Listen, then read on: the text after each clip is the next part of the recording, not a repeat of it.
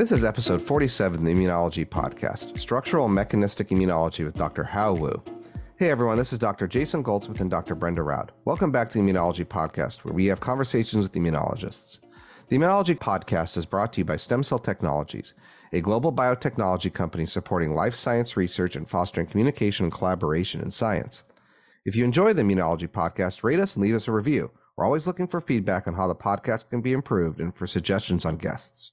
Today we have Dr. Hao Wu from the Harvard Medical School on the podcast to talk about her research elucidating the molecular and cellular mechanisms that govern the assembly, regulation, and therapeutic intervention of supramolecular complexes in innate immunity. We've also got our usual roundup of recent highlights in immunology news coming up, but first, a reminder that Immunology 2023, the world's leading annual all-immunology meeting, is taking place in Washington, D.C. from May 11th to 15th. The meeting will feature 8 major symposia, each focusing on a specialized area of immunology research with multiple presenters. Topics include peripheral neuroimmune interactions, cell death and immunity, innate immune memory, aging and obesity, and immune responses, immunotherapy, myeloid cells, mucosal immunology, and immunity to emerging pathogens. That's a lot of topics. Visit www.immunology2023.org for more information. Hello, Jason. Hey there. How are you? Good. How are you doing on this day? Today's Valentine's when the episode is released. What are you and the missus doing? Well, so we have a tradition that we don't celebrate Valentine's Day, but near or on Valentine's Day, we use that as a time to book our next date night free of children so that we don't have to do terrible Valentine's Day dinners because all the restaurants like scramble to just put a bunch of stuff out and it's usually not as good as what you normally get. So This Valentine's Day, we'll be booking our next date night. Nice. I remember this. We discussed this before and I like the consistency. You got to plan love when you have children. I see. Thanks for the heads up. I'll keep that in mind. Why don't we move away from kids and we go into, a little academic children? I mean, I think these papers are like children to those who write them, right? Those desired children, they're expected and nurtured and then shown to the world. Well, having talked to my wife, she would agree that papers are harder to make and produce than babies. They definitely take at least as much time. A lot longer. There's probably equal amounts of pain, just spread out a little differently and less fun at various points. All right.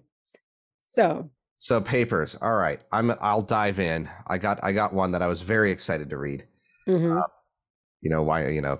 Day job and this job all at once, right? So this one is Immunity. Ambient oxygen levels regulate intestinal dysbiosis and graft versus host disease severity after allogenic stem cell transplantation. First author is Keisuke Seki. Last author is Pavan Reddy. It comes out now-ish. Okay, it's released February 14th, but it's already available online. So this is a cool paper because it establishes causality for microbiome. It's well known that graft versus host disease has a microbiome component. There's been germ-free studies that show differences, and this paper talks about how the germ-free studies may have shown the opposite effect. Germ-free had less issues than conventional mice, but this is suggesting that was in the early days of germ-free where they really weren't truly germ-free and before sequencing. So that may not have been actually germ-free, may have just been getting rid of dysbiosis. But long and short, there's a lot established that the clinical course of graft versus host disease is influenced by the microbiome. But what causal, that wasn't really understood.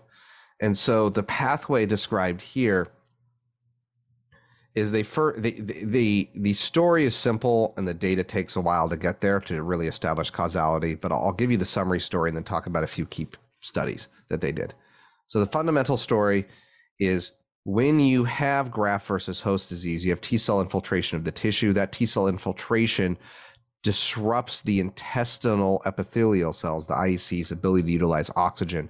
Their oxygen utilization goes down. The ambient oxygen in the intestine, the lumen, goes up. That leads to dysbiosis. That dysbiotic microbiome, which favors certain species, leads to worse graft versus host disease. And that, ascends through, there's a T cell attack, it disrupts complex 2 of the mitochondria, and then they ferret this all out. There's HIF signaling involved. So what this paper does, though, is they show that the dysbiotic bacteria alone don't do anything. That if you have dysbiotic bacteria in both in healthy mice and in if you have dysbiotic bacteria and you precondition with that, and that's the bacteria they have, that doesn't change the outcome. They then just both stink after graft versus host disease. And so they do these sophisticated studies with a combination of bulb C and black 6 mice, so you can create graft versus host disease, right? Because you have to have non-syngenic mouse. And they ferret out through a bunch of antibiotic studies and microbiome studies with transplants of microbiomes into germ-free and conventional antibiotic condition, that you have to have the graft versus host and then the bacteria in that order. So just the bacteria in other systems doesn't do anything. If you ameliorate the dysbiosis, so if you go back and use an oxygen binder to chelate out oxygen, like an iron binder, that drops the oxygen tension that is caused by graft versus host disease and reduces the dysbiosis and reduces the graft versus host disease. If you similarly disrupt the dysbiosis by transplanting in healthy microbiome afterwards, that ameliorates the graft versus host disease. So it's the immune cells acting on the epithelial cells, which change the oxygen tension in the gut, which then changes the bacteria in the gut. And those bacteria with this dysbiosis makes you have worse outcomes from graft versus host disease. Now, how that bacteria is doing it, they didn't get that part solved, but they got this entire causal chain mapped out all the way through. And that was really cool to establish. It feels like an incipient also in a self-feeding loop, because if then you get more inflammation because you have the dysbiosis, or is it like inflammation exclusively from graft versus host disease that would... Not all inflammation is the same. I think they actually did a colitis model and showed it didn't have an effect there. Oh, okay. But specific T cell models that will act on there and disrupt the mitochondria that affect the oxygen tension will do that. And so some forms of colitis for as well have that. And they do make that analogy in this paper. So they're saying that, so it is the oxygen consumption by the epithelium that changes. Correct. Okay. And that's because the T cells are somehow generating, activating the epithelium, or because they're attacking the epithelium. Where does this change in oxygen? They did a T cell model of colitis that recapitulated this, autoimmune T cell. Right. Okay. So cells attacking the epithelial cells makes the epithelial cells use less oxygen. I see. Less oxygen increases the oxygen in the gut, but the gut bacteria are usually facultative anaerobes or obligate anaerobes, and you shift the population when you increase the oxygen. Yeah. A bad way for the host. All right. Bang, boom, more disease. What is the microbiome not doing? Oh my God. Don't be so smug about it. Just because I work for a microbiome company on the forefront of medical research. Yeah, that's what I meant. Let me introduce you to my first paper of the day. This is, I think it's a very interesting, I think very straightforward story. I liked it because of that. And it's one of those stories that makes you think about the basics in a way. Let me introduce to you: interferon gamma binding to extracellular matrix prevents fatal systemic toxicity, published in Nature Immunology, February 2nd, first authored Josephine Kemna, and from the lab of Thomas Blankenstein at the Max Delbrück Center for Molecular Medicine in the beautiful city of Berlin. And in this paper, they, as the title suggests, they are looking into interferon gamma. And the fact that interferon gamma is a cytokine present across, vertebrate species, and has always a similar inflammatory function. And although there's some sequence homology, but there's certain variation, and there's the receptor binding domain changes between species. But there's one particular segment which consists on 4 positively charged amino acid in the C terminal of this molecule that are basically, in the case of humans, is a lysine, arginine. And then across different species is very conserved, either lysines and arginines or other positively charged amino acids. So in fish, in frogs, in other mammals, it's all the same. And which suggests that this domain must be doing something important to be conserved like this throughout animal kingdom.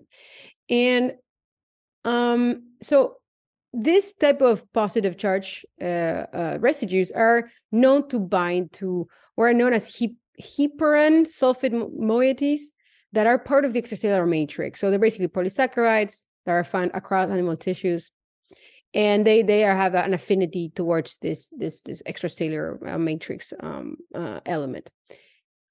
And there has been always kind of a lot of ideas. What is it that it's doing? Is it stabilizing the binding of the interferon gamma to the receptor, which is widely expressed across different cell types? And is it supporting some what is it doing? Is it improving distribution? Is it reducing shelf or half-life? What is it doing? So what they did, and I think that makes sense, they said, well, let's try to see what happens if we remove this C-terminal domain. So they basically started small, and they show that when they remove this motif from the interferon gamma molecule, that doesn't really affect in vitro the function of the interferon gamma. They measure things like upregulation of MHC molecules upon exposure to the interferon gamma. Doesn't seem to change. They do see that if they remove this motif, they abrogate the binding to heparin sulfate surfaces measured with a surface plasmon resonance, so a way of measuring the affinity between two proteins. And they see that although it, to some extent, it slows down a little bit the binding rate of the interferon gamma to the receptor, does not really affect the stability of the binding. So there's really doesn't seem to be part of sustaining the binding of interferon gamma to its receptor. And so they do some mice in which, so they have some tumors. So they have some mice in which they don't have endogenous interferon gamma or interferon gamma receptors. And what they do is they inoculate them with tumors that are secreting a interferon gamma labeled with GFP that is in a gene that is induced by doxycycline. So they can choose when this tumor is going to produce interferon gamma, and that it has or not the residue in its construct. And what they see is that the main effect of removing the residue is the fact that the interferon gamma doesn't bind to the extracellular matrix anymore. And this affects the kind of the persistence of the interferon gamma on the tissue, but also the serum levels. It results in lower serum levels if the interferon gamma after so when they measure the mice after they induce it with doxycycline. So this suggests that this binding to the extracellular matrix kind of is keeping the interferon bound to a surface, and it prevents it from just like going or circulating around in the blood. And so this doesn't affect, if you have a tumor that is expressing interferon gamma that has either of these with or without this domain, it doesn't affect on itself the growth of the tumor. So also this interferon gamma seems to be affecting the tumor in the same way. So if you compare it to a tumor that doesn't produce an interferon gamma, they grow less because interferon gamma is known for interfering with tumor growth and proliferation, but doesn't depend on this binding domain. But what it shows is that tumors that are expressing this lack of without this domain generate more mice that are more sickness in the mice, like inflammation, and all these effects of interferon gamma. It is stronger. So because there's more in the blood, it seems to be affecting the mice more systemically. Moreover, they thought, okay, what if the idea is that the interferon wants to be of this domain is to keep the interferon in the area that is being produced, in the area which is needed, so we can have strong concentrations there, but prevent the differentials circulating all over the body, generating disease, generating side effects that are undesirable. So they generate a mouse, and I like this because they use CRISPR to generate a new mouse in which they delete this 4 amino acid motif in the endogenous interferon gene using CRISPR. And I think mouse geneticists and people that spend full PhDs making mouse models are gonna cry where they realize they just like how easy it became nowadays to say, well, I'm just gonna generate a mouse and just to try this one thing. And they just took two guide RNases against the area in which they wanted in the exon where they wanted to remove these 4 amino acids. So it would be 4 times 3, 12 base pairs.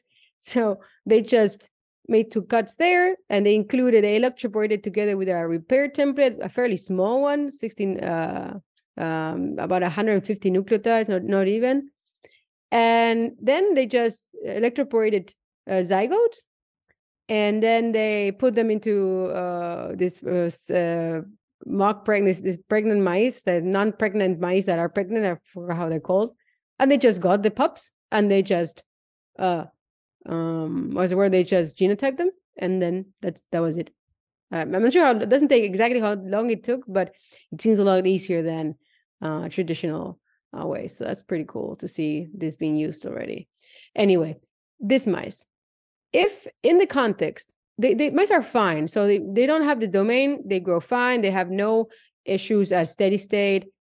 However, when they infect these mice with LCMV, with a virus that can generate kind of a more chronic infection, it did affect the health of the mice.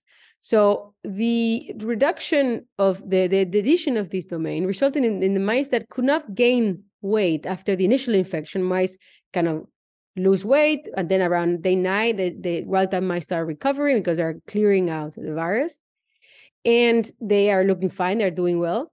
But these mice had side effects that were quite dramatic. They had problems with their hematopoietic cells, so the hematopoiesis. They had liver damage. They had, although there were no differences in viral load, they were clearing the virus, but they were suffering a lot more. So I think that what was very interesting is, so what the authors conclude is that this domain seems to be important to keep a little bit in check the toxicity of the release of this interferon gamma. I like this paper because it really makes you think about this idea that cytokines are not, often we think that just being released to the bloodstream or whatever, and they just bump around and do their thing. But there's a lot of thought, non-thought by evolution to in a way also consider these things. So this controlling this kind of very important, very powerful mediators, and you cannot just let them, just go around and do whatever they want. So by details like this keeps the cytokines in check. So now those 3-4 amino acids. Another reason why they're there seems to be to keep them in the right place. That's fascinating. For me, the question is the evolution of this, right? You have an extracellular matrix that has this binding site that serves as a soak for a cytokine to kind of help localize it, but also not overwhelm it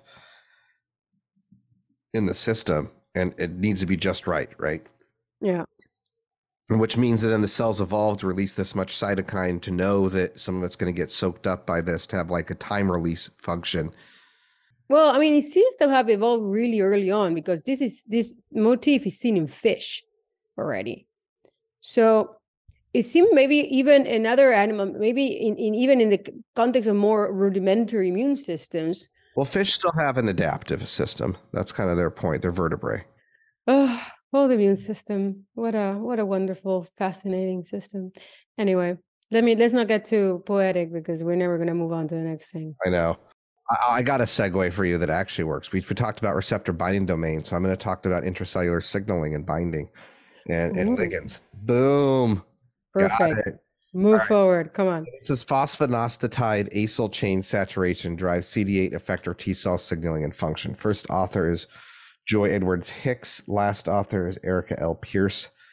So this is a paper you have to really read to get all of the detail, but at a high level, we're going to be talking a little bit about PIP signaling today, one of my favorite signaling cascades. As we know, PIP2 gets converted to PIP3, and that induces a lot of signaling in cells during activation. But PIP2 is also, its presence alone is a signaling, and there's lots of phospholipids, but there's a very small pool of PIP2 and PIP3.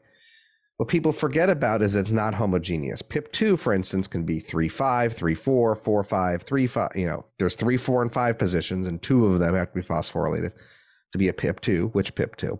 But that being said, the carbons that are on there, remember, so these are carbon tail with a inositide head with phospholipids. So it can make a membrane, right? And both sides of it stick in, and then you have the lipid-tails barrier, and that's your phospholipid membrane. Okay. Well, the carbons on there have varying degrees of saturation. It's not all one type of carbon on the lipid. And this paper really put together the fact that in T effector cells, not all cells, not memory cells, but in effector function cells, T effector cells have higher amounts of unsaturated, of saturated, so less double bonds. They have higher amounts of saturated PIPs. If you eliminate this by blocking the enzymes that do this, which I'll get into in a second, you lose T cell effector function and fitness. So the type of PIP2, not the 3-5, but the carbon on the end is important for T cells. What they show, though, that is interesting, that links it to immunometabolism, is these lipids are all made, and they do this for radioactive glucose labeling, carbon-13, is that it is de novo synthesis. So during T cell effector activation and function, you have increased glucose uptake and utilization. That glucose is metabolized and converted into saturated PIP molecules, and those are preferentially made during T effector function and drive the downstream signaling that you would expect of phospholipids in T cells. Other T cells don't seem to do this. Other T cells seem to have other populations they care about. Total levels of PIP aren't really influenced by this in de novo function. There's salvage pathways and other things. But this de novo synthesis is really important for the saturated versions. And there's also some enzymes that are also involved downstream. If you knock out any of these in the pathway to make the PIP, the saturated PIP, you lose T cell effector function, like proper functioning. It's not about like concentration in the membrane or otherwise. It's really, you have to have this specific version which drives things. They couldn't solve why. Oh, and I forgot to add, the paper is in Nature Immunology and came out, received May 3rd, accepted January 3rd of 23, published online February 2nd. But it's fascinating. So they use mouse studies to look at this. They look at tumors. So they find at the very end, PD-1 blockade restores glucose uptake function in immune cell and T cells. This apparently is already known, new to me. But they show that responders versus non-responders, even in human melanoma cancer, based on like clinical assessment, the responders have more saturated phospholipids and thus more effective T cell effector function. So basically the efficacy of your T cell effector or effector T cells are directly related to your saturated PIP composition. Wow, that's so specific. It's quite extraordinary. And is there like an enzyme, specific enzyme that is saturating or desaturating? Oh, there's several.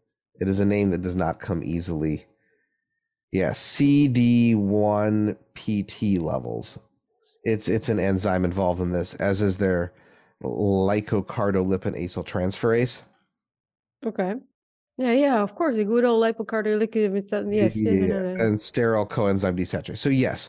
So fundamentally, there are enzymes multiple enzymes involved in this pathway. And if you screw any of them up, it doesn't work. If you supplement afterwards with saturated lipids, so you don't have to de novo synthesize, you compensate. All right. And so these enzymes are upregulated or differentially expressed on CD8 cells. This is CD4 effector cells. Oh, CD4 Yeah, effectors. yeah, not cytotoxic. So they also they did CD8 as well. They looked at both CD4, yeah, but they're all effector cells as opposed Okay. to cytotoxic cells. I mean, that's quite extraordinary that you have such things that seem so feel so trivial. If you're like, there's some lipids there, where are you gonna put the phosphate groups? They do map this out. This is I can't show the visual. They do have a very nice figure that shows the metabolism pathway for this. Okay. And so All you right. can see like where all the disruptions are, and they ferret out the whole chain and show that the entire chain is hosed. Very interesting. Okay. Yeah. All right. So now that we're talking about lipids, you know what has lipids? Butter. And you know what kind of butter you Americans like a lot? Peanut butter. Do you like peanut butter, Jason?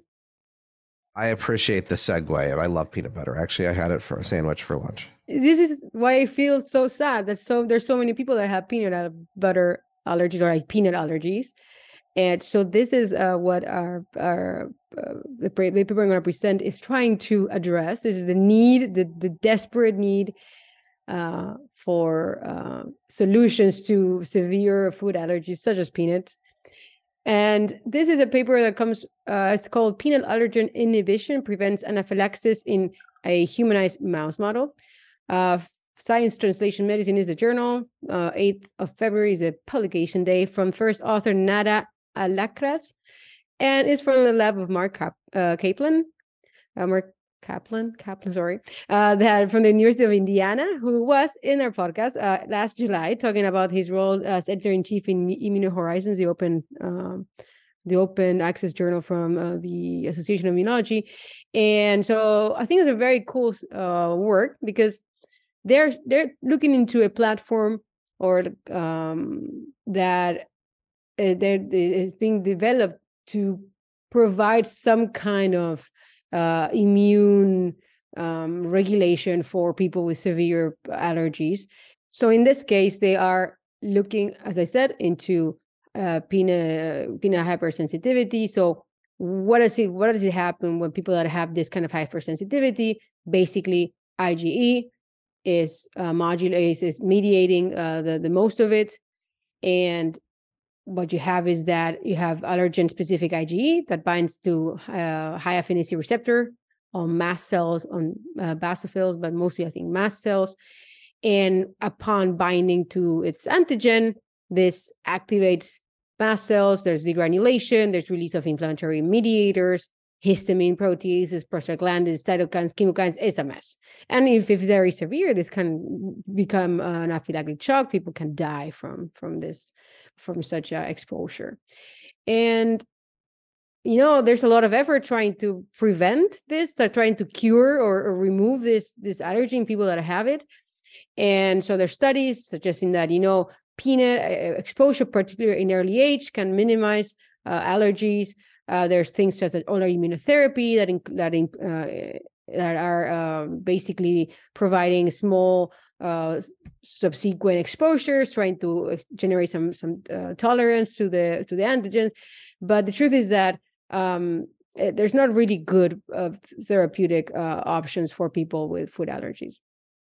And so in this paper, they are looking into what I call a CHBI, which is a peanut allergen specific inhibitor that the acronym stands for covalent heterobivalent inhibitor, in which I think is very, very interesting. They basically they look into epitopes. So there's, in the case of peanut allergy, there's very dominant epitopes that seem to be mediating most of the allergic reaction, and they find molecules that selectively bind to the Fc region of a allergen-specific antibody, IgE, and because this molecule also has other elements that generate that bind. So on one hand, it binds to the antigen binding region of the antibody, and on the other hand, it binds to kind of the rest of the body of the IgE. And then it sticks there. So it's covalent. The binding becomes covalent, and the IgE basically is useless. And in this way, they kind of take out IgEs that are specifically binding the antigens that are associated with allergic reaction. So what they do, they have this molecule that prevents binding to peanut allergens. So they have a specific allergen, which is called ARA-H2. And what they show is that by treating mice, so they have, first of all, they make a humanized mouse system in which they can obtain human mice. So they're originally immunodeficient mice. They're loaded with the human hematopoietic stem cells, and then they kind of recover a mostly human immune system, and they have human mast cells in there. So they have mice that can be loaded. Then what they do, they inject the mice. They provide antibodies, IgE antibodies, that are monoclonal antibodies that have previously been identified to be specific against these peanut allergens. So they put this into the mice. So basically what they do is they load the human mast cells inside the humanized mice with these antibodies. So when they expose the mice to the allergen, boom, they get an allergic reaction and an anaphylactic reaction in the mice. So beautiful model to study this thing. And so using these mice, they show that this inhibitor can really prevent activation of mast cells. So if you on the one hand, if you administered it before the challenge with the antigen, you can pretty much abrogate the allergic reaction, really showing that you are getting in the way of these antibodies binding to the allergen and activating the mast cells. So the mast cells don't become activated. They show that. And what I think this also lasts for up to 2 weeks. They see benefit of this treatment for up to 2 weeks. And what is also very interesting is they also try this as a preventive kind of protocol, but then also as after administering the allergen, they wait for a couple of minutes, which would be the amount of time that a person that has allergy starts realizing that they're having an anaphylactic reaction. And then that's where they inject the inhibitor, and they can still show that benefits and reduces quite substantially the anaphylactic response in these mice.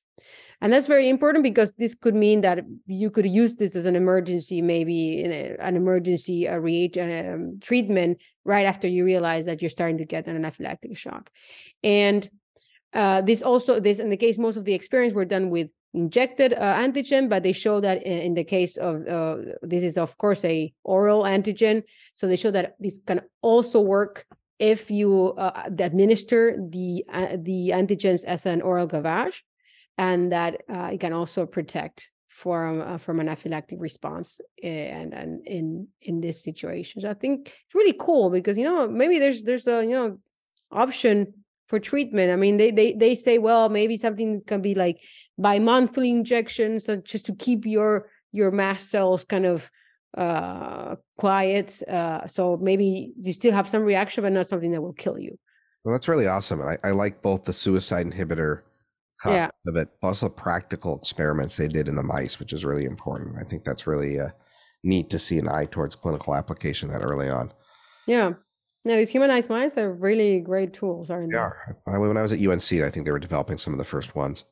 It's kind of crazy how they do it. Yeah, poor micey. They're doing. I mean, my lab also does some of them. They're a lot of work though, because you need to like irradiate them like when they're born, basically, and you inject them right away. So they're born on a Friday, then you have to go inject them on Sunday, no matter what, because then it's late. It's like a lot of maintenance for these mice. Yeah, no, it's tough. All right. Well, I don't have a great segue for the next part, but we are going to get into other structure-function relationships, I suppose, with Dr. Hao Wu at the Harvard Medical School in just a moment. But as a reminder, whether you're looking to attend an immunology conference this year or to expand your network, make the most out of your experience by downloading our collection of tools to help you guide your next event. Stem Cell Technology's downloadable checklists and guides include recommendations on how to get ready before attending conferences, tips for networking, best practices for your LinkedIn profile, and more. Download the conference toolkit at www.stemcell.com/conference-toolkit. We are joined today by Professor Hao Wu. She is the Asa and Patricia Springer Professor of Structural Biology at Harvard Medical School. And her lab has some fantastic work on both crystallography, maybe earlier work, and now cryo-EM to understand and elucidate the structure of macromolecules, and has some really nice work, particularly on inflammasomes and the structure of other molecules of interest, such as the the BC receptor, B-cell receptor. So I was looking forward to talking to you today about your research. Thank you so much for joining us. Thank you for having me. Thank you for being here. Yeah, I'm excited. So I'll start.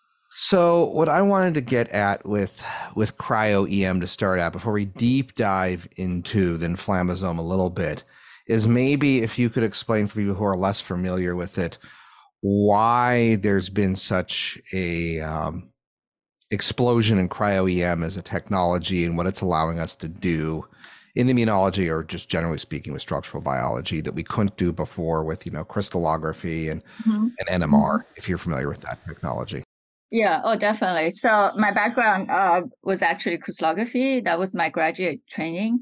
Cryo-EM, cryo-electron microscopy.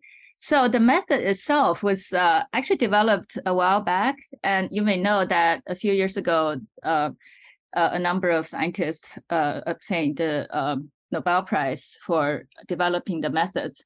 So what happened was, for a long time, cryo-EM is a kind of a low resolution technique. You can, the reason to cryopreserve your sample is because the radiation damage otherwise would overwhelm the sample, would completely kill all the features that you want to see. So you collect data with the sample preserved at a low temperature. So about maybe it's about 10 years ago, I would say, a number of people, who are in the pioneers in the field, they've been trying to develop a kind of detector, trying to increase the signal to noise or the quantum yield of the detection. And they succeeded in doing that.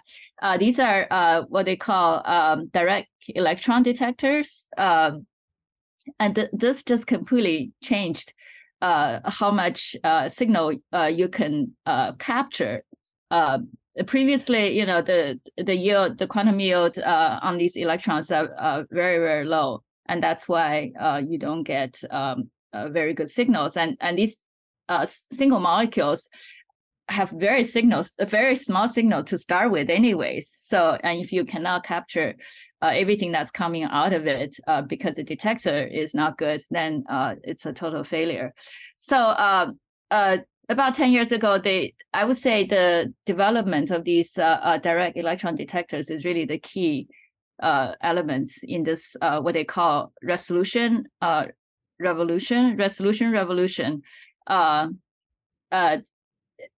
For us, I could say that also around the same time, the EM instrument also undergone a great improvement. So the current microscope, the 300 keV microscope, they just have, the beams are much more coherent and they just give you much better data. So the instrument itself, I would say the detector, probably the most important thing, I think. And the other thing with the detector is that because it's very fast, you can fractionate your collection using a movie. So each image is actually a movie with multiple frames. And by doing this, you can correct for beam-induced motion. So that's another okay, so maybe I should go back a little bit. So the issue with the resolution is several-fold. One is the sample can get damaged very quickly. That's why the cryo aspect. And the other thing is once the sample get hit by a beam, it moves. So, and because of the movement, if you had to collect the image using, a certain width of time, then the image will be blurred. So because of the fast data collection that this new technique enabled, you can collect a movie, and then you can correct the motion because you collected different images at the different time points. Yeah, those are crucial. equipment. And also at the time, software is also being developed to make cryo-EM data processing much easier. So in the old days, I remember I did a little sabbatical, probably around 2010 also, at one of the labs here. That I was still at Cornell, but I did a sabbatical here at Harvard Medical School with Tom Waltz. All the softwares are really rudimentary. You have to edit all the input. You have to, do Linux editing and this and that. So I actually ended up writing little softwares to make things more workable. But yeah, by the time 10 or so years ago, softwares have also been greatly improved. Relion is one, and now also CryoSpark.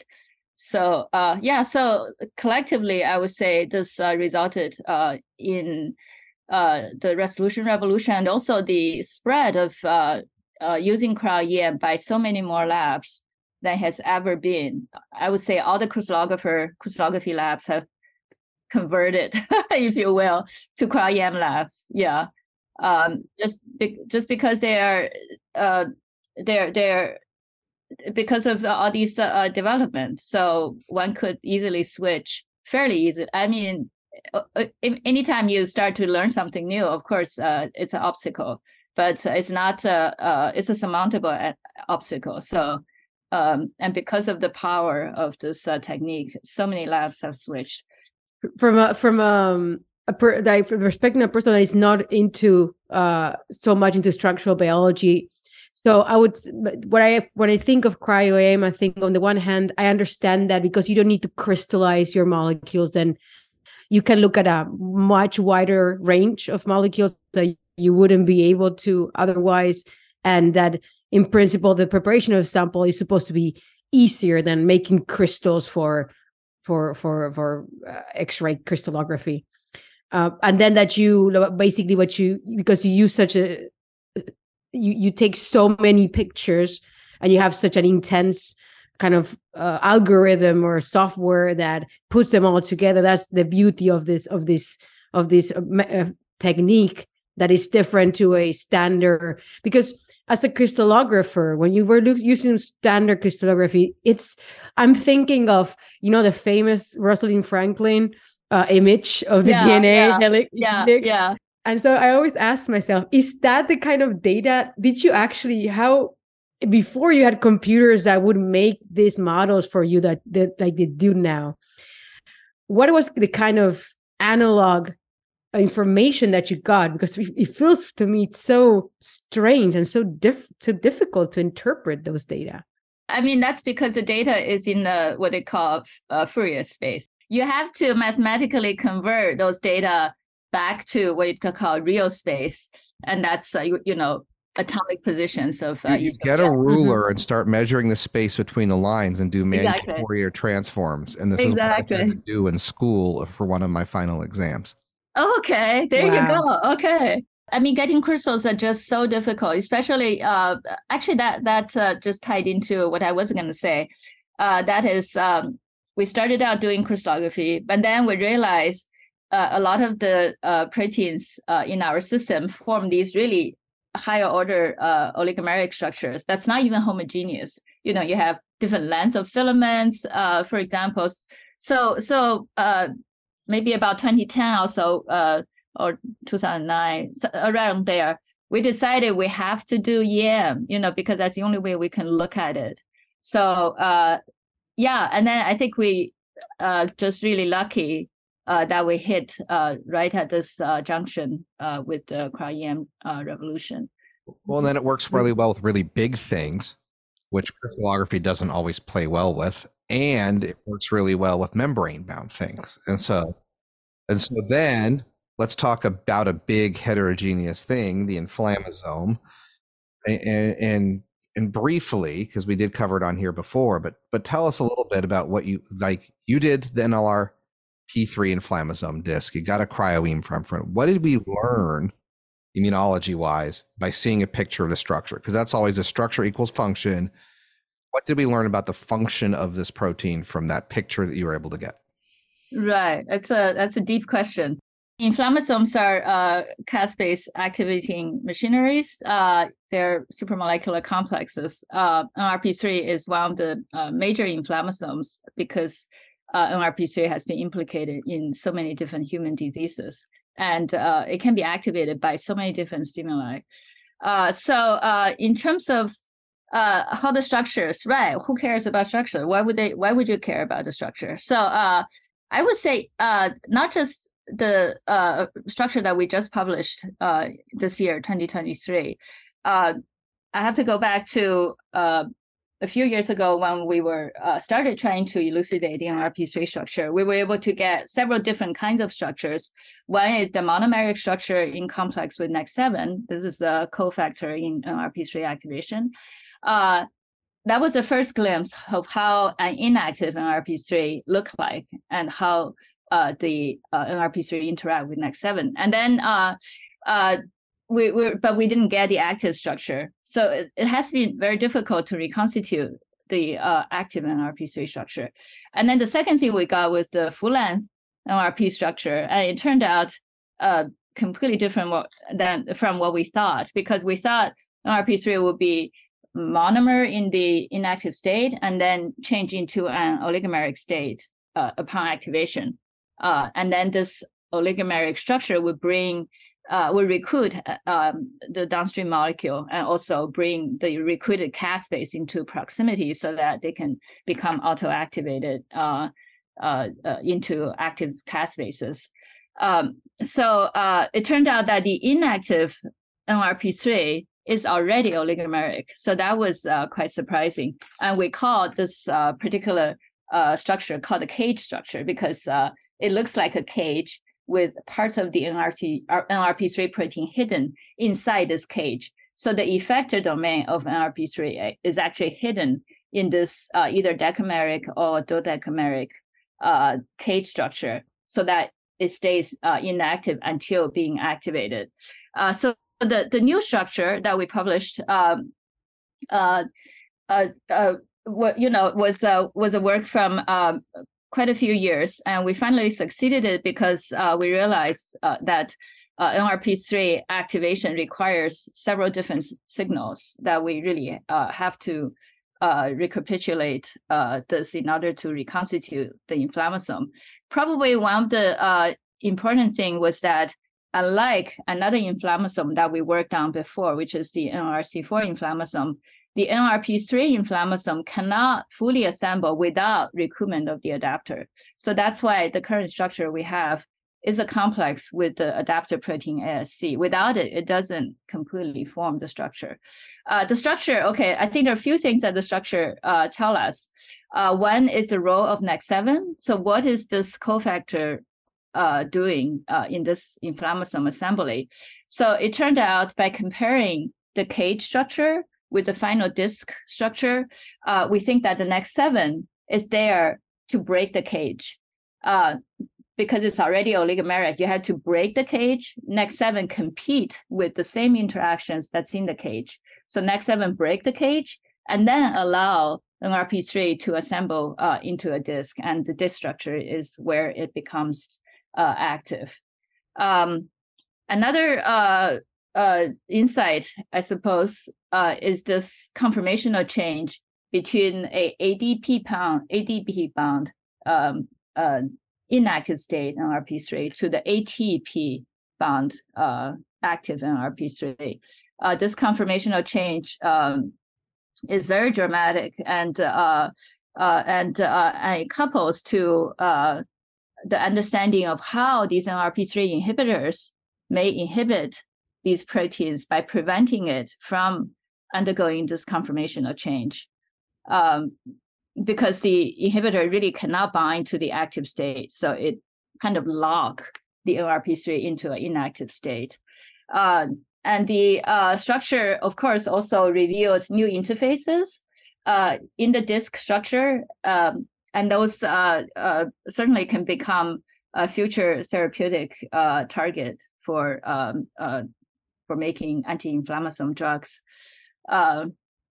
the interaction with NLRP3, of course, is another target one can use to disable these the activation of these inflammasomes.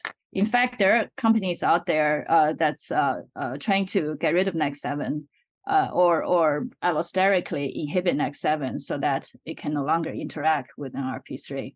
Oh yeah, so I forgot about trafficking. So from a few years ago, 2020 probably, starting from there, we realized that NLRP3 was localized initially at the trans-Golgi network. So this cage structure is actually on the trans-Golgi network.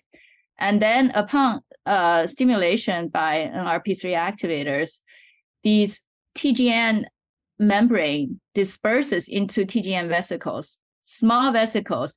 And what we think is that vesicles allows the transport onto the microtubule network, the retrograde transport network, to the microtubule organizing center or the centrosome. And that's where NEK7 is. So we think this trafficking or this breakage of the trans-Golgi network is crucial for NLRP3 to be transported to the mTOR, and there it will meet NEK7. So I think the structure also then helped to elucidate this, location-dependent signaling. You start from somewhere and then you end up somewhere else that can enable this activation. And this microtubule organizing center localization shares similarity to these method for the cellular method for degradation of aggregated proteins. These are something that's called the agrosome. So actually, by analogy, we found that if you inhibit autophagy, because the mTOR for the agrosome to be assembled at the mTOR, the reason is to degrade, to form agrosome around these aggregates at the mTOR, because mTOR is a place where a lot of donor membranes can also localize. So it turned out NLRP3 inflammasome can also be regulated by autophagy. And actually, autophagy, I think, sets a threshold for the ability of NLRP3 to become activated. That's very interesting. So it's another connection between autophagy and inflammation, a completely different mechanism. Absolutely. If you inhibit autophagy, you see a huge, these NLRP3 puncta at the mTOR is so much bigger. They're like huge, visually striking. Interesting. I saw some of your data on the cages, on the inflammasome cages, NLP3 cages. It's very interesting to see how you can really pick up those structural differences and the difference when you had this mutated version that didn't form the cages, how you can completely disappear from your cryo-EM images. It's so cool that you can see individual molecules and follow them in this way. It's like literally you're looking at them. It's fascinating. Yeah, I mean, that's the whole purpose of looking at these things at the molecular level, one at a time. Right. And that actually leads to electron tomography that's, related to cryo-EM, but it's called cryo-ET, in which you can look at how these molecules are distributed inside a cell, how, so that's kind of a project that we're trying to pursue. How it localized on the Golgi membrane, we have no clue. So we really want to know that, how it, gets into the vesicles. Why is it cause Golgi dispersion? Those are all questions that we would like to address. Are you going to do any of that live with like fluorescent signaling or FRET or anything else in cells outside of just EM based? Oh, definitely. So we do a lot of cellular imaging nowadays in my lab, because all these things that we're studying are these huge things inside the cell. So it leaves us no excuse not to do cellular imaging. So yeah, we started doing that maybe starting 10 years ago. Yeah. So live cell imaging is a big deal. So definitely we want to look at this entire process of from Golgi to the mTOR, and and probably also one of the postdoc is starting to do a genetic screening to look at other molecules that may be required for TGN dispersion using imaging techniques. Cryo-EM, I would say, is the bread and butter of the lab, but we do also acquire whatever else that's needed for our work.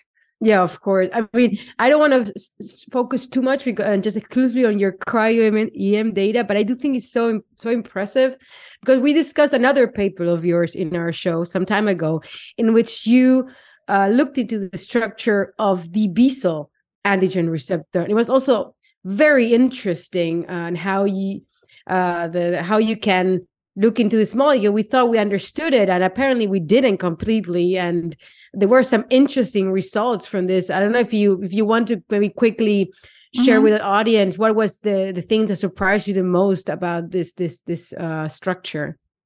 Right. So yeah, no, it's true, right? B-cell receptor, you would think everyone knows how it looks like and all that. I think, so B-cell receptor has a IG component. That's basically the same IG that's secreted. And then it has co-receptors. It has alpha and beta co-receptors, and they share homology. So for a long time, one thought that since you have two chains from the IG that can recognize the antigen, and you have alpha and beta, they probably form some kind of a symmetric complex. When just alpha and beta are pseudosymmetric. So, but it turned out that was completely wrong. It turned out alpha and beta together form a entity, and that sits only on one side of the IG molecule. So that creates some asymmetry in the transmembrane domain, also in the extracellular domain. So that was insightful. And then the thing is, how does antigens can induce the activation of B-cell receptor still remains unknown, even with the structure. Because in our structure, we actually saw a little bit of the intracellular domain with the ITAM sequences. It's bound next to the co-receptor to the transmembrane domain of the co-receptors. But the thing is, we just cannot imagine how antigen binding that's at the far tip, the top tip of the IgM, we solved the IgM BCR. So for example, at the tip of the IgM molecule, how does that transmit some signal to the inside? So we actually think that's probably not possible, probably not going to have a significant conformational change. So B-cell activation must be sensing something else. And this something else probably, that would be our guess at least, probably will be related to this asymmetric arrangement. That is, there's still a lot of conserved residues on the IG because it's, the co-receptor is only using half of the complex. So we imagine probably upon antigen binding, something else got drawn into the complex or something like that. Or maybe even in the resting state. This is actually what our collaborator, Michael Rath, is an important co-author in that paper. Actually, he's the B-cell expert who asked me to start this project. So he thinks B-cell receptor must be forming some kind of a oligomer before activation. So maybe that's why only half of it is occupied by the co-receptors. Maybe the other half is occupied by another B-cell receptor. But that's, remains to be a hypothesis, and that's something, and also, a lot more to do.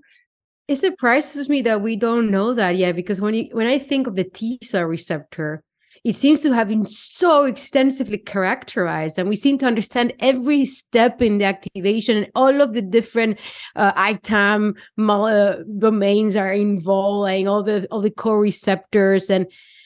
But it really surprised me so much that we were still unsure about how the B-cell receptor signals. I guess we focused too much on the B-cells producing antibodies, and not so much on how they got the instructions to do that in the first place. I don't work on vaccines, but vaccine centers now, start to invite me to give talks about what the B-cell receptor can tell us. I would say a lot more work needs to be done. We're really just at the beginning of trying to elucidate how this might even work. We don't know how it works.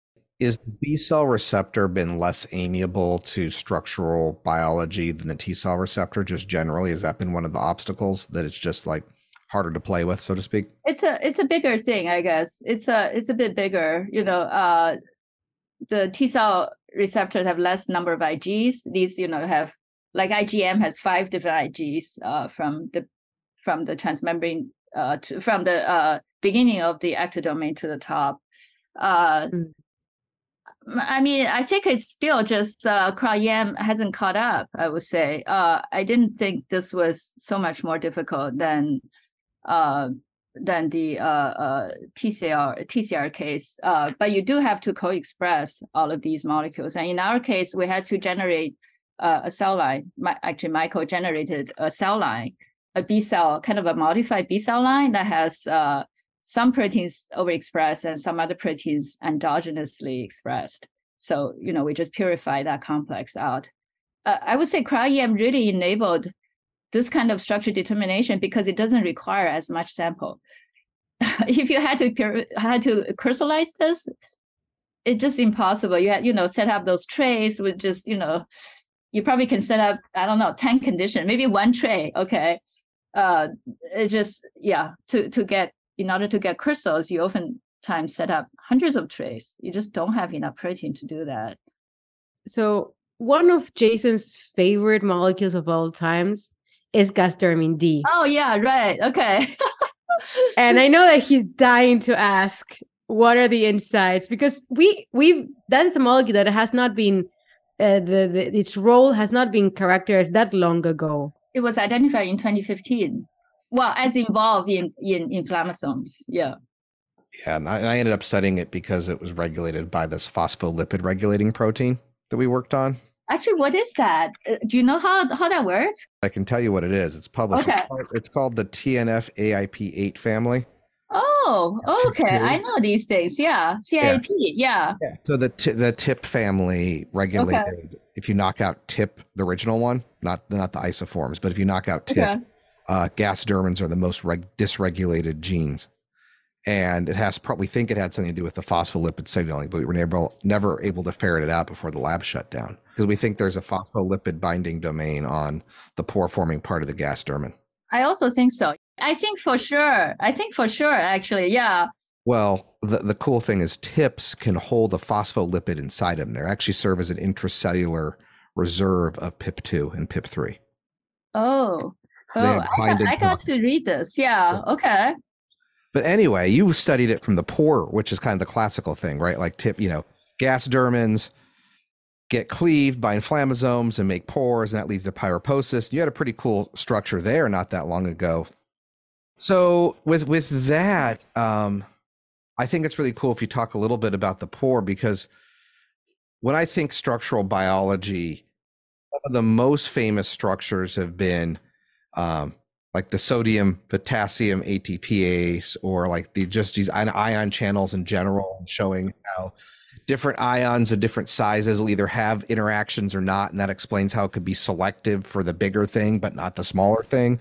Why can't the smaller thing go through? Well, actually it doesn't have the stabilizing charges, but like that structural is really cool. And you kind of take that to the next level with this preference for IL-1. So I don't know if you could talk about that just for a second, probably is one of our last subjects, about like how this pore specifically kind of selects for IL-1, which is very bizarre, like just on its surface. That seems weird. Yeah, I know. Yeah, so thank you for that question. So gasdermins, they're substrates for inflammatory caspases. So they were identified as molecules that's important for pyroptosis and also for the release of cytokines. But when that was first elucidated, I think most people would have thought that these cytokines get released because the cell's dead. So everything just come out of the membrane. But when we solved the structure of the gasdermin D pore, this is just this large thing that probably has an inner diameter of about 20 nanometer and outer diameter about 30 some nanometer. Contains somewhere, the structure we saw contains 33 subunits, but it can vary, within a range. So the question that we started to ask is that does something like this could have any selectivity at all? Something this big can have any selectivity at all? The question really spurred out of this observation that if you look at the secreted stuff from a cell that's dead, you have both pro-IL-1 and mature IL-1. But if you look at what's in the supernatant of a cell that has inflammasome activation, but are protected by these membrane stabilizing agents such as glycine. You know, if you put glycine in the media, the cells does not rupture. So they still maintain their livelihood, but meanwhile secrete IL-1. So what happens in these cases is that only the mature ones are in the supernatant, but not the pro-IL-1. So that's a bit odd. So we started trying to think, is it possible that there's some kind of selectivity? And especially we thought the charge of the gastrostomy pore, especially inside the conduit of the pore, has a role. So the conduit, when we look at the surface of this conduit, it's very acidic, has a lot of negative charge. And if you look at the pro-domains of interleukin-1 or interleukin-18, you also see that the pro-domain is highly negatively charged. So we thought, oh, maybe this negative charge helped to propel the release, and not the other way around, help to prevent the release of the pro-cytokines. But then once this pro-domain is removed, then the mature cytokine can get out.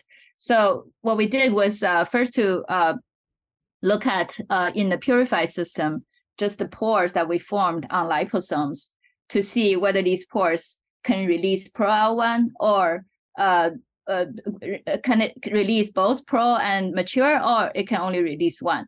It turned out only the mature IL-1 can be preferentially released. It's not exactly, well, it's the release rate of the pro is so much slower than the release rate of the mature cytokine. It's not completely black and white, but it is regulated by the kinetic of the release. So this is true for both interleukin-1 and interleukin-18, and I think really changed how the field views these large pores, gastrostomy deep pores, and maybe also other pores like perforin. You know, they also large and release stuff into the cells. So in a way, it tells you that structure studies can help to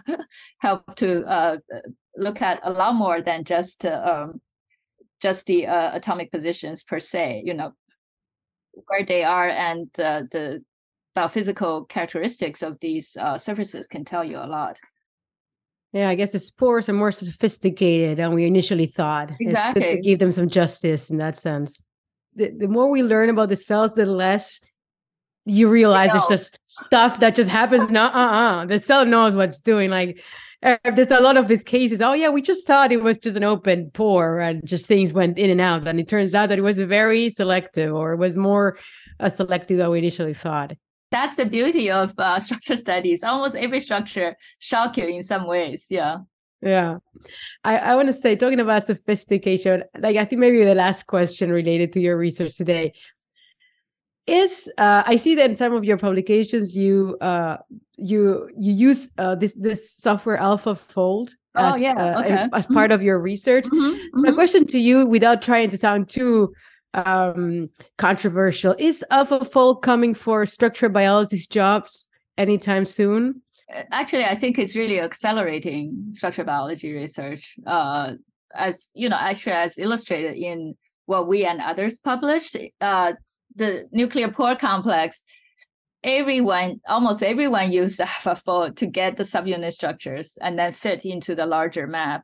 And without it, I would say it's almost impossible to interpret the density at this medium resolution, you know, like 6 or 7 angstrom.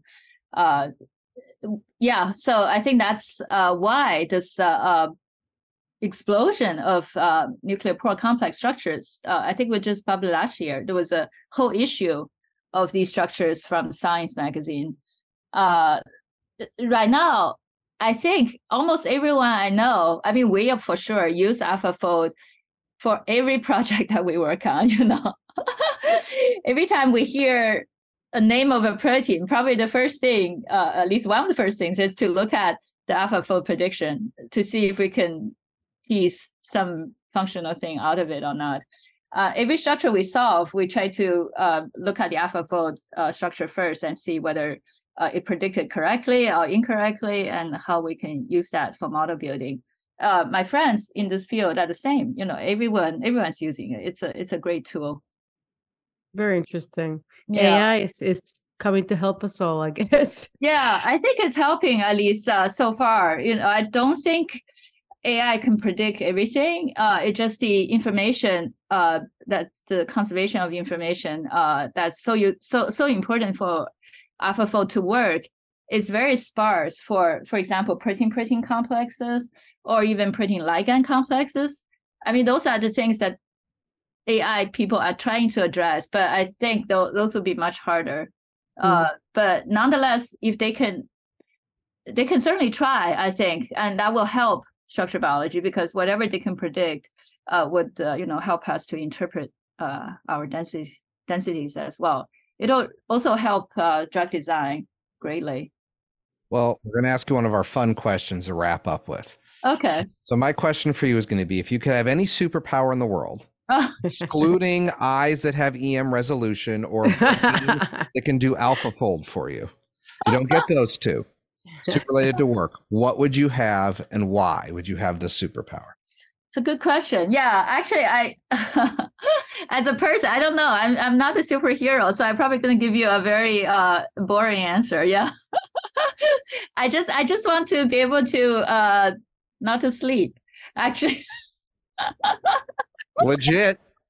I would say the second thing that's on my list is be able to read mind. Because sometimes I'm just so intrigued, Just giving a talk and knowing if you lost your audience or not. Yeah, absolutely. Yeah, that would be so, maybe too overwhelming, Yeah, I think it would be hard to just be yourself if you can hear it. Or shut up all the voices around you. I mean, yeah. It only work, you can really do it at will, because if you just start listening to everybody's inner thoughts, I think that would be terrible. That'd be terrible. Yeah, that's right. Yeah. I want to just follow up that conversation. So is there any hobby you would have always wanted to pursue but never had the time to, and that you would do if you could just go through the nights without needing to sleep? Actually, that would be the guitar playing. Yeah, when I was a child, I played some violin, but I was terrible at it. And in college, I started picking up classical guitar, and I really loved it. Claire de Lune, the Spanish Romance, just classical guitar, not the when you play accompanying a song. Just solo classical guitar. I really like it. I just have no time. As you can see, Jason has a guitar, but it's mostly wall decoration. Oh, where is it? Oh, there is one. Yes. Is it classical? No. No, it's an electric. Electric, yeah. You can't see, since we don't actually show the video. It's a Schecter Hellraiser, and I've actually been playing it quite a bit lately. So I'm getting back into it. In a band or? Not yet. Oh, okay. Oh, on yourself first. Okay. He's gonna join the checkpoints at any moment. That or GI distress. Oh, GI distress. That's more like you. Yeah. But the checkpoints is a band where Jim Allen is in, and they play in the SITC meeting. Oh yeah. Jim Allison is in a they have a band. It's great, and they do some concerts here and there. The GI has one too. Yeah, everybody does. Leads it. Yeah. Lots of scientists have been. Yeah, Richard Flavel, here Fred Ott, my boss, Fred Ott, the Pogies, go Pogies. Thank you so much for coming on. If people are interested in your work, go to your website. Do you post your open positions there if you're looking for anyone or anything else to share? We do have open positions as we speak, because 7 people from my lab got jobs. All right. So our listeners, if you're looking into some amazing structural biology work and you always wanted to hear more about the inflammasome, and live in New York City. Sorry, Cambridge. You Cambridge. used to be Cambridge. Boston. Actually, Boston. Boston. It's Oh, close enough gosh. to Cambridge. Yeah. That's probably why she got 7 people recruited away in 1 week, because she has a great, excellent structural Exactly. biology lab, and biotech. Exactly true. Exactly true. Yeah. So 3 people went to academia and 4 went to industry. Some are really, early postdocs, but they know how to do cryo-EM. That's it. Gone. Okay. I would say I'm surprised, except I'm one of those people that recruits people. All right, stay away from me. I'm just kidding. I'm kidding. Oh, it's fair. I'm actually really happy that they have jobs that they want. It's great. It's very satisfying for me. All right. Well, thank you again. Thank you. That was fun. Yeah. Thank you. It was a great conversation. Thank you. That brings us to the end of our show. Don't forget to subscribe to our newsletter at www.immunologypodcast.com to get show notes, including as episode summary and links to all of the interview and roundup papers. And you can also reach out to us on Twitter at Immunopodcast or via email at info@immunologypodcast.com with feedback, or if you want to suggest a guest, we'll be happy to hear that. See you next time.